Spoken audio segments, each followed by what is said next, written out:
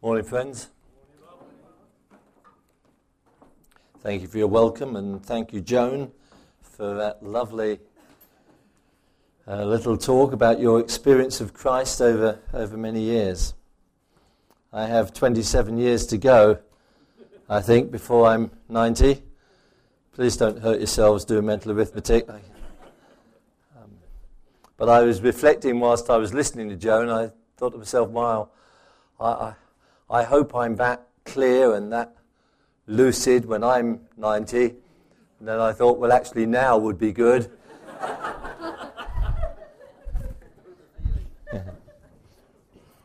David made mention of the fact it was a lovely sunny autumn day here.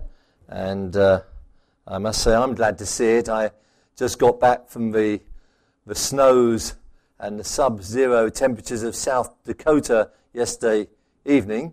And so it's lovely to see some greenery. The downside is that I'd been travelling for about 28 hours and my body is currently telling me it's about 3 a.m. in the morning. So over to Joan again, I think, for something clear and lucid. Well, now, the overarching title of your studies so far in Hebrews, I understand to have been living in Christ. Living in Christ. That expression, in Christ, occurs very frequently in the New Testament, particularly in the writings of the Apostle Paul. In Christ. It, for many years, put me in mind of the story of Noah and his ark. When the flood came and the ark floated on the surface of the waters, there were only two categories of people on the earth. There were the living, that was a very small group of people, and they were all in the ark. And then there were the dead. That was a very larger group of people, and they were outside the ark. That is why they were the dead, you see. Those who were in the ark were saved from the judgment of God when the judgment came in the form of a flood by virtue of being, well, you get the point, in the ark. They were saved. Now, the Bible says that those of us who have believed in Jesus Christ are now in Christ. Consequently, we have nothing to fear from the coming judgment of God. It will fall on the world, but it will not touch us because we are in Christ. We are in Christ because we have asked Christ to come into our lives. Well, now, if you go back to the story of the flood, we will get into our Ephesian passage, but if you go back to the story of the flood, it can't escape your notice that having been saved from the flood by virtue of being in the ark, pretty much the first thing that Noah does when he comes out of the ark is to behave in such a way as to suggest that actually it was no big deal to be saved. God had done something wonderful for him. He had saved him from God's judgment, and Noah celebrates effectively by getting out of the ark and getting drunk. Now, that takes us into our passage for Ephesians, because your title for this morning is not just living in Christ, but it's we must be changed as a consequence of being in Christ. You see, Noah was not actually much changed as a consequence of having been saved by virtue of being in the ark. But Paul's having none of that in Ephesians. He's just spent about 3 chapters, the first 3 chapters of the book, telling people the good things that God has done, the good things God is doing, and the good things God is going to do. And then he takes the next 3 chapters to basically say, now that should make a difference to how you live. Don't just go on living as if that wasn't all true. In Ephesians 1, he says, God has adopted you as sons and daughters into his family. Don't just go on living as if that hadn't happened. Let that make a difference to you. God has redeemed you and forgiven you.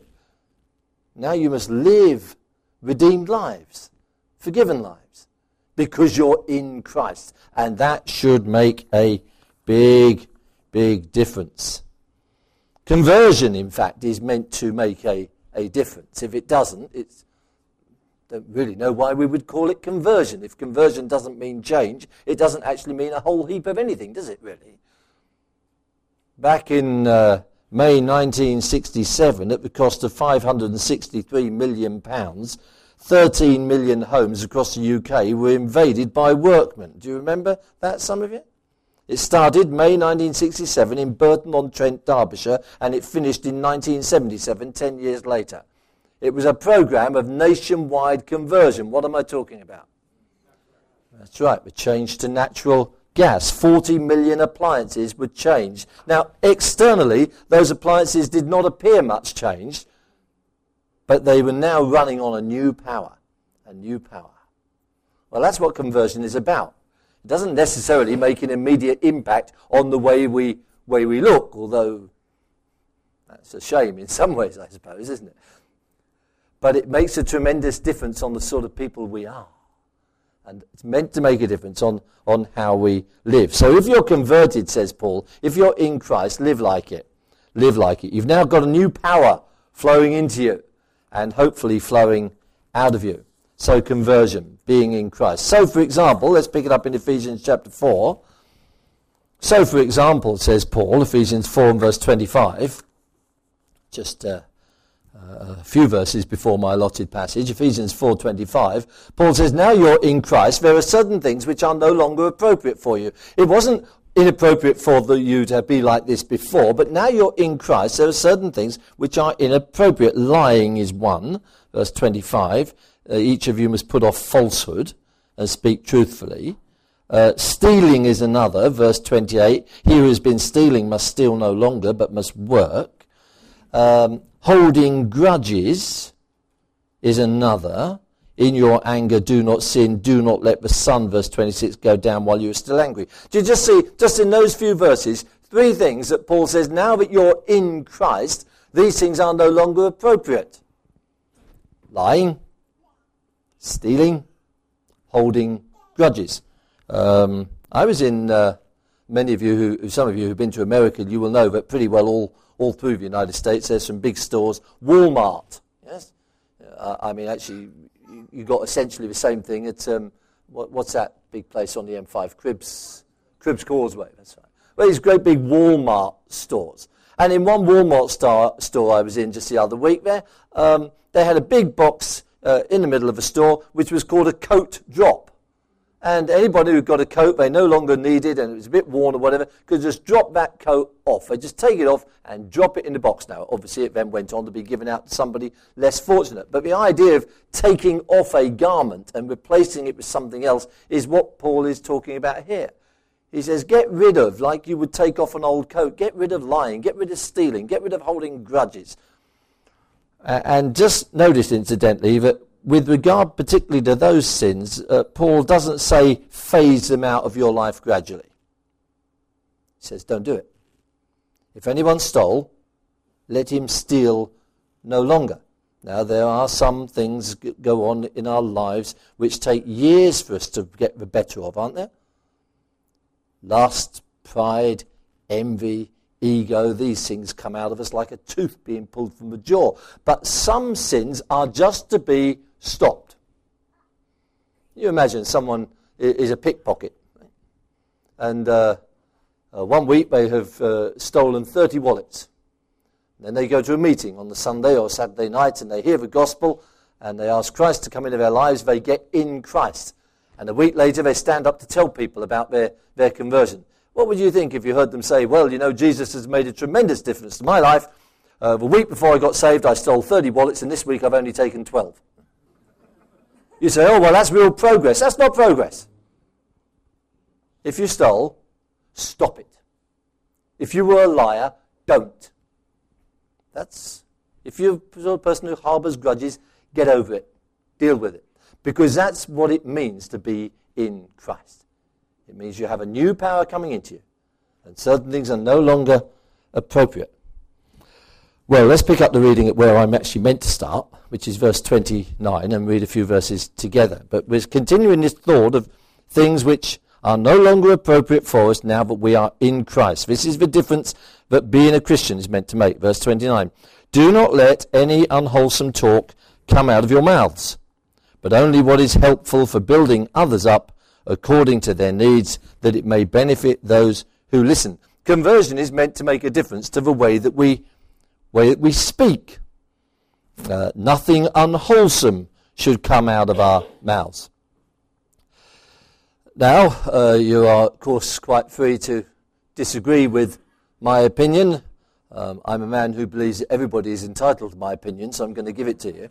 But this verse clearly would have something to say about using bad language, what television filmmakers and producers euphemistically call strong language. But I don't think that actually is necessarily, certainly not all that the verse is saying. It's not just saying don't swear, don't cuss, as our American friends would say. No, it's rather more than that. I had an interesting discussion whilst I was away with our American hosts and with an evangelist from the UK that I had taken with me. And we were talking about summer teenage camp programs and camp work. And both my American host and my friend who was with me from the UK were saying that they come down very heavily on their camps on any young people who blaspheme. Anyone who says, oh God, oh Jesus, whatever, they come right down on them like a ton of bricks. They said, in fact, we even sometimes send people home if they take the Lord's name in vain. And I said, well, I don't. Why? Because I approve of blasphemy? Not at all. Because I find bad language amusing or somehow edifying? No, not even slightly. But I don't send people home for that. I do not expect in the course of 1 week with a group of teenagers to change the speech patterns which they have been developing for the last 15 years. And actually, I'm not even interested in doing that. I'm out after bigger game. My aim is to get them converted, because when someone is in Christ, the Lord deals with their speech patterns from the inside. But sometimes we have to work with the Lord in this, don't we? We're not to speak to people or about people in a way which is unwholesome, unhelpful, unkind. Untrue words are unhelpful. What is unwholesome talk? Well, unwholesome talk is talk which doesn't build others up. Unwholesome talk is talk which pulls people down. Wholesome talk, well, that would be words, according to verse 29, which are helpful for building others up according to their needs. So conversion should change the way we speak. Conversion, if we're in Christ, that should change our perspective as well. Look at verse 30. Do not grieve the Holy Spirit of God, with whom you were sealed for the day of redemption. Now that's an interesting passage, not least because of what it tells us about the person of the Holy Spirit. The Holy Spirit, we know from Scripture, has personality. He is a person. He is a he. He is not an it. He has a mind. He has a voice. He has a will. He has the ability to act. And here we see the Holy Spirit has emotions. He actually feels. He can be made glad. He can be made sad.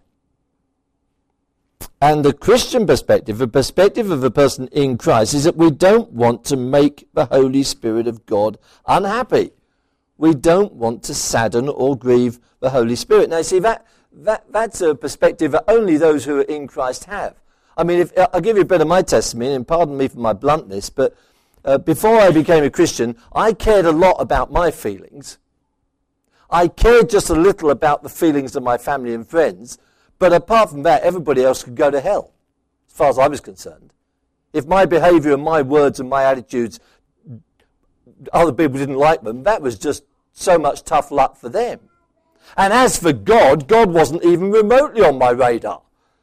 In terms of worrying about how I was making God feel, that didn't even enter my wildest thoughts, you see. But when you get in Christ, then we begin to be concerned, not just for the feelings of our friends and our families and other people, but about God's feelings too. And so don't grieve the Holy Spirit, with whom you were sealed for the day of redemption. Well, now we say, what grieves the Holy Spirit? Well, says Paul, it's not a secret. I'll tell you about it. Verse 31. Get rid of all bitterness. That grieves the Holy Spirit. And rage and anger and brawling and slander, along with every form of malice. Those are the things which grieve the Holy Spirit, along with the things he's already mentioned, which are speaking falsehood, telling lies, bearing grudges, stealing from other people. These things grieve the Holy Spirit, and they're inappropriate for Christian people. And I was struck as I was looking through those verses that I've just read there in verse 30 and verse 31. Bitterness, rage, anger, brawling. That's an interesting one. Along with Roger Chilvers and Martin Irwin and other counties evangelists known to you, I've signed a memorandum of understanding with Counties Evangelistic Work, or Counties as it's now called, and I was looking through it. I mean, you sign these things and then you read them afterwards, and I was looking through this, and I was interested to see that if I was involved in a brawl, I would lose my job. I'm not planning to be involved in a brawl, though. No, don't push me. Well, what really struck me about it was you got bitterness, rage, anger, brawling, and previously he's mentioned lying and stealing and holding grudges, but also in that same list, did you notice, and slander. Slander. It's a sin of the tongue, and it's a real killer, isn't it? You see, we might read that list and say, well, I'm not bitter about anybody. I'm not bitter towards anybody, and I certainly haven't hit anybody. I haven't been involved in a brawl. Most of us haven't raised our fists in anger since we were in the school playground, and some of us not even then. Last time I actually raised my fist in anger was to a man who burgled my house, so I felt somewhat justified. But most of us haven't raised our fists in anger on anybody, so we're feeling pretty good, aren't we? Until we read about these sins of the tongue. Slander. Talking about people and saying things about them, running them down behind their back. Well, now, Paul says, don't just stop doing all these bad things because you're in Christ, but because you're in Christ, put something in their place. So instead of rage, anger, bitterness, brawling, slander, and every form of malice, verse 32, be kind. Be kind. I've sometimes been asked to preach in churches on, I remember once said, come and talk to us about kindness. So, do you know, I find that an extraordinarily difficult thing to talk about. And the reason is not because it's complicated, but because it's not complicated. Would you seriously think it'd be helpful to you if I spoke for the next 5 minutes about what it means to be kind? Do you not understand what it means to be kind? The Bible doesn't say, analyse it, just do it. Just be kind. Be compassionate. Have a bit of fellow feeling for people. Understand what they're going through. Sympathise with their weaknesses. And forgive each other. Forgive each other. Be kind. Be compassionate. Listen, in our thinking, be hard-headed. Be forensic. Be analytical. Be logical. The mind does matter. But don't be unempathic. Don't be unsympathetic. Don't be hard-hearted. You can be hard-headed without being hard-hearted. You can think clearly and still feel deeply. Be kind and compassionate to one another. In short, chapter 5, verse 1, be to others the way God is to you. Be imitators of God, therefore, as dearly loved children, and live a life of love. You say, what does it mean to be kind? It means to be like Jesus. What does it mean to be forgiving? It means to be like Jesus. What does it mean to be compassionate? It means to be like Jesus. So it's not rocket science, is it? It's not one of those verses we go away and analyse at great length. It's just one of those scriptures you read and say, yes, Lord, I need to be kinder, I need to be more compassionate, I need to be more forgiving, and I'm going to get on and do it. Why? Because I'm in Christ. You've done so many great things for me. You've saved me from the coming judgment of God, and as a consequence, I'm going to live my life in a different way. All right, and so we press on. What else grieves the Holy Spirit? What else is inappropriate for those who are in Christ? Pick it up, chapter 5, verse 3. Well, says Paul, look, among you who are in Christ, there must not be even a hint of sexual immorality, or of any kind of impurity, or of greed. Why? Because these are improper for God's holy people. Nor should there be obscenity, foolish talk, coarse joking, which are out of place, but rather thanksgiving. And that again, you see, is verse 5. It's a very interesting thing. For all of this you can be sure, no immoral, impure, or greedy person, such a man is an idolater, has any inheritance in the kingdom of God and of Christ. You see, that word greedy is slotted into that list, rather like slander was slotted in the other one, wasn't it? You know, you had a list, don't be bitter, don't be angry, don't be full of rage, don't be bearing grudges, don't slander people. And then you get this one, don't be immoral, don't be impure, don't be greedy. It's almost like, see, the way we work things out, humanly speaking, if you were drawing up a list of the terribleness of sins, You might have kind of anger and rage and brawling and lying and stealing up here in your list, but greed, well, that's a kind of puppy sin, isn't it? It's just, no, not according to Paul. It grieves the Holy Spirit, and it is completely inappropriate for God's people. So what else? Well, dirty jokes are out, obviously. But using your tongue to thank God is in. Do you see how there's always a positive? Don't just not do bad things, says Paul, because you're in Christ. Actually positively do good things. So, verse 4, there shouldn't be any obscenity, foolish talk, of course, joking. That's all with the tongue. They're out of place. But rather, what is appropriate for our mouths and our tongues now? Thanksgiving. Thanksgiving. And it's all a very serious business, because in verses 5 and 6, Paul basically says this: if our lives are characterized by immorality and impurity and dishonesty and anger and rage and slander and greed, that's what he's saying. If our lives, not if we occasionally slip into those, we all slip. We all fall into sin from time to time. There's no doubt about that, and the Bible makes wonderful provision for us when that happens. If we confess our sins, God is faithful and just and will forgive us our sins and cleanse us from all unrighteousness, 1 John 1:9. So if we slip, that's all right. Jesus Christ is the atoning sacrifice for our sins. But if our lives are characterized by these things, then I think there's a serious question whether or not we can honestly consider ourselves to be in Christ or not.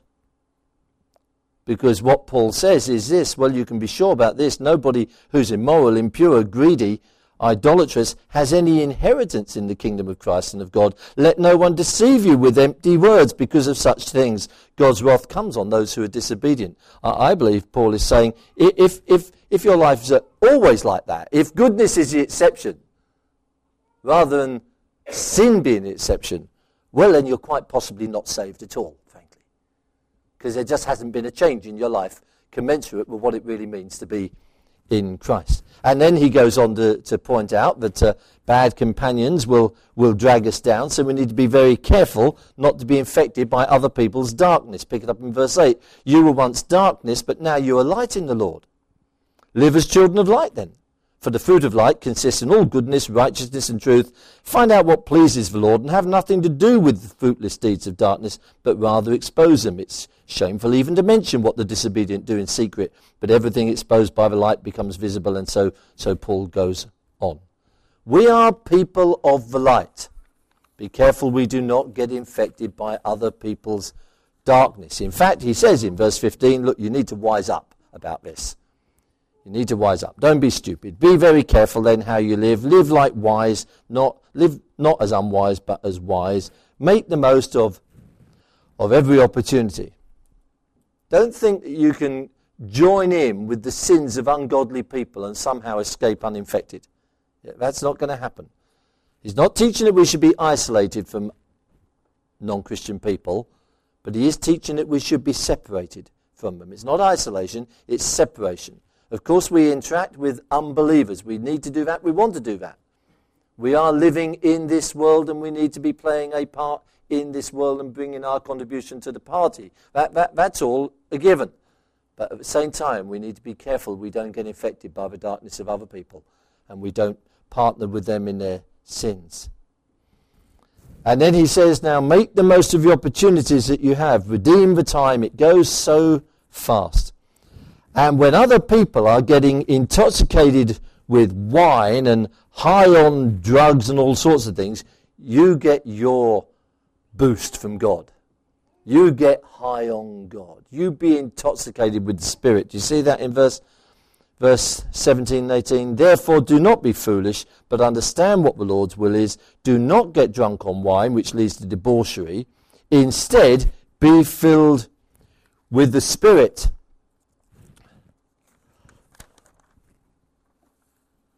Now, it's an interesting thing to me, because usually if something is full of something, it means that it's got more of that substance in it. You know, you have a glass of water, you've got an inch of water in the bottom of the glass is not full. To fill the glass up, you actually put more water in, don't you? That's how it works normally. Spiritually, it's not quite the same. spiritually, being filled with the Spirit doesn't actually mean that you get more of God's Spirit and I get more of God's Spirit in me. It means God actually gets more access to me. He gets more of me rather than I get more of him. Be filled with the Spirit. And as some of you have heard me say before, years ago when my mother-in-law, it's gone cold, years ago when my mother-in-law used to come and visit us, that wasn't a coarse joke, was it? Don't want to fall foul of my own preaching here. When Riza's mother was well enough to come and visit us, I would go and pick her up from her home in Bournemouth, drive her up to our home in the Midlands, or we'd sort of meet her, and one way or another, when we got to our house, I would say to my mother-in-law, "Come on in, Mum, it's lovely to have you here. Our home is your home."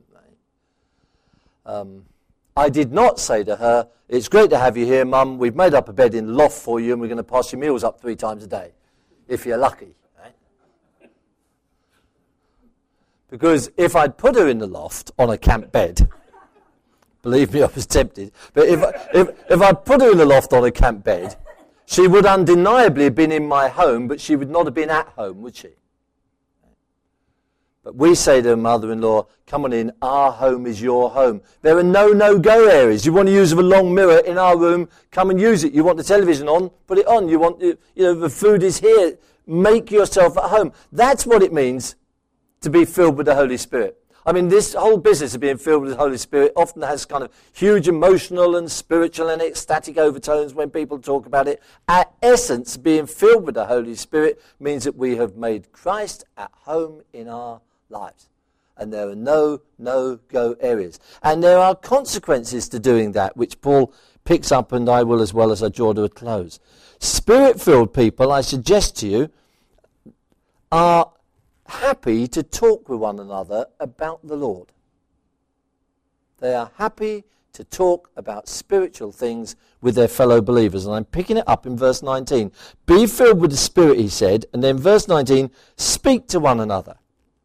Well, that would be a start. Speak to one another with psalms, hymns, and spiritual songs. Spirit-filled people, secondly, are characterized by thankfulness to God. Always, verse 20, giving thanks to God. Don't take God's blessings for granted. David was reminding the children. I thought it was a very brave thing that he did to ask the children to talk about something they were sort of thankful for this morning. And he'll stand there looking at the ceiling and the walls and the carpet, hoping for inspiration. And I thought, I hope he doesn't ask me. Because I'd be looking at the ceiling and the walls. And then he reminded him, well, what about your homes? And presumably that kind of comment was predicated on the assumption that they are grateful for their homes, and I guess most of them are. But just remind them, don't take for granted the good things God does. Spirit-filled people are thankful. They are grateful. They are not grumblers. I don't care if somebody sings and speaks in tongues, if they jump up and down, if they preach like a house on fire. I don't care if they fall over and bark like a dog, roar like a lion, quack like a duck, or whatever they do. If they're a grumbler, they're not Spirit-filled. Spirit-filled people are grateful people. Grateful people. And Spirit-filled people are cooperative, not contentious. Pick it up with me. Verse 21. Submit to one another out of reverence for Christ. Do you see where those truths are coming from? I believe they are truths. These are the consequences of being filled with the Holy Spirit. And forget about all the verse divisions and the chapter divisions, these things. The whole rest of the Chapter 5 is about the consequence of being filled with the Holy Spirit. And it starts there in verse 21, submit to one another out of reverence for Christ. Now, when I was a boy, my father used to take me to watch professional all-in wrestling at Wembley Town Hall, what we used to call the grunt and groan boys. Not these American superstars, this was much more earthy altogether. And we'd watch professional wrestling. And wrestling bouts, for those of you who amazingly may not be aficionados of all-in professional wrestling, I don't understand how that can have escaped your attention, but anyway, wrestling bouts were generally concluded and decided on the basis of 2 falls, 2 submissions, or a knockout. Yes? Now, a fall was where one wrestler pinned his opponent's shoulders to the mat for a count of 3. A knockout is self-explanatory. And a submission meant that one wrestler got the opponent in a grip of such complexity, which was so excruciatingly painful that they couldn't get out of it and they couldn't bear it, so they submitted. They yielded. They give in. You're driving in America. Some of you who've done that will know that often you go to a road, you expect to see a stop sign. It doesn't say stop. It says yield. Yield. Submit. Submit to the other person who's coming in the opposite direction or coming up to that junction. Now, Paul says, first of all, to all of us, submit to one another out of reverence for Christ. Then, rather more contentiously, by today's standards, he goes on to say, wives, submit to your husbands. Is he saying that we should submit to one another because if we don't, the consequences will be so excruciatingly painful that we... Is that what he says when he goes on to talk about wives submitting to their husbands? The wives must give in and do what their husbands want, otherwise their husbands will hurt them. There's no mandate for that in the Bible at all. No mandate for bullying in the home at all in the Bible. There's no mandate for bullying in the church. He says, do it out of reverence for Christ. Do it because you're in Christ.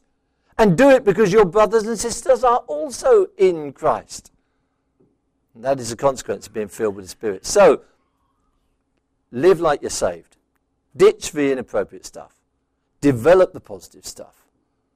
Because conversion is meant to make a difference, isn't it? Let's pray. Father, thank you for this intensely practical and hard-hitting passage of your word. Having heard the sermon, Lord, help us now in the doing of it, we pray. In Jesus' name. Amen. Amen. Thank you, Dave.